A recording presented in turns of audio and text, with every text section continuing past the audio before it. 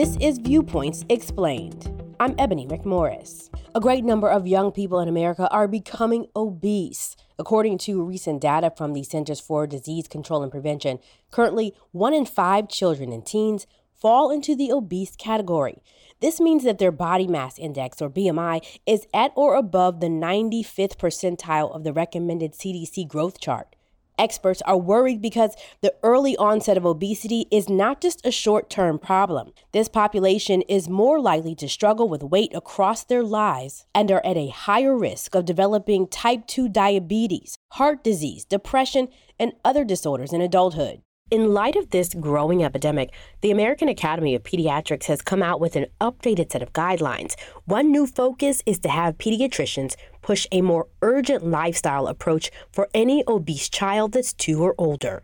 This includes a tailored diet and exercise plan that consists of weekly, hour-long checkups to track progress. One nationwide issue that experts are seeing is that the majority of children are consuming too much added sugar and not enough produce. The CDC recommends that children under 2 should not be given any added sugar.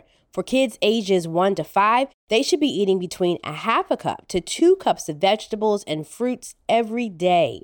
The AAP is also advising that obese adolescents over the age of 12 take on more intense lifestyle interventions and in some cases start on weight loss medication. For cases of severe adolescent obesity, pediatricians can also consider metabolic or bariatric surgery like gastric bypass or band.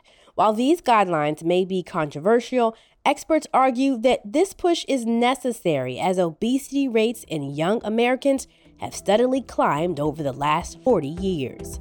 That's Viewpoints Explained for this week. More in a moment.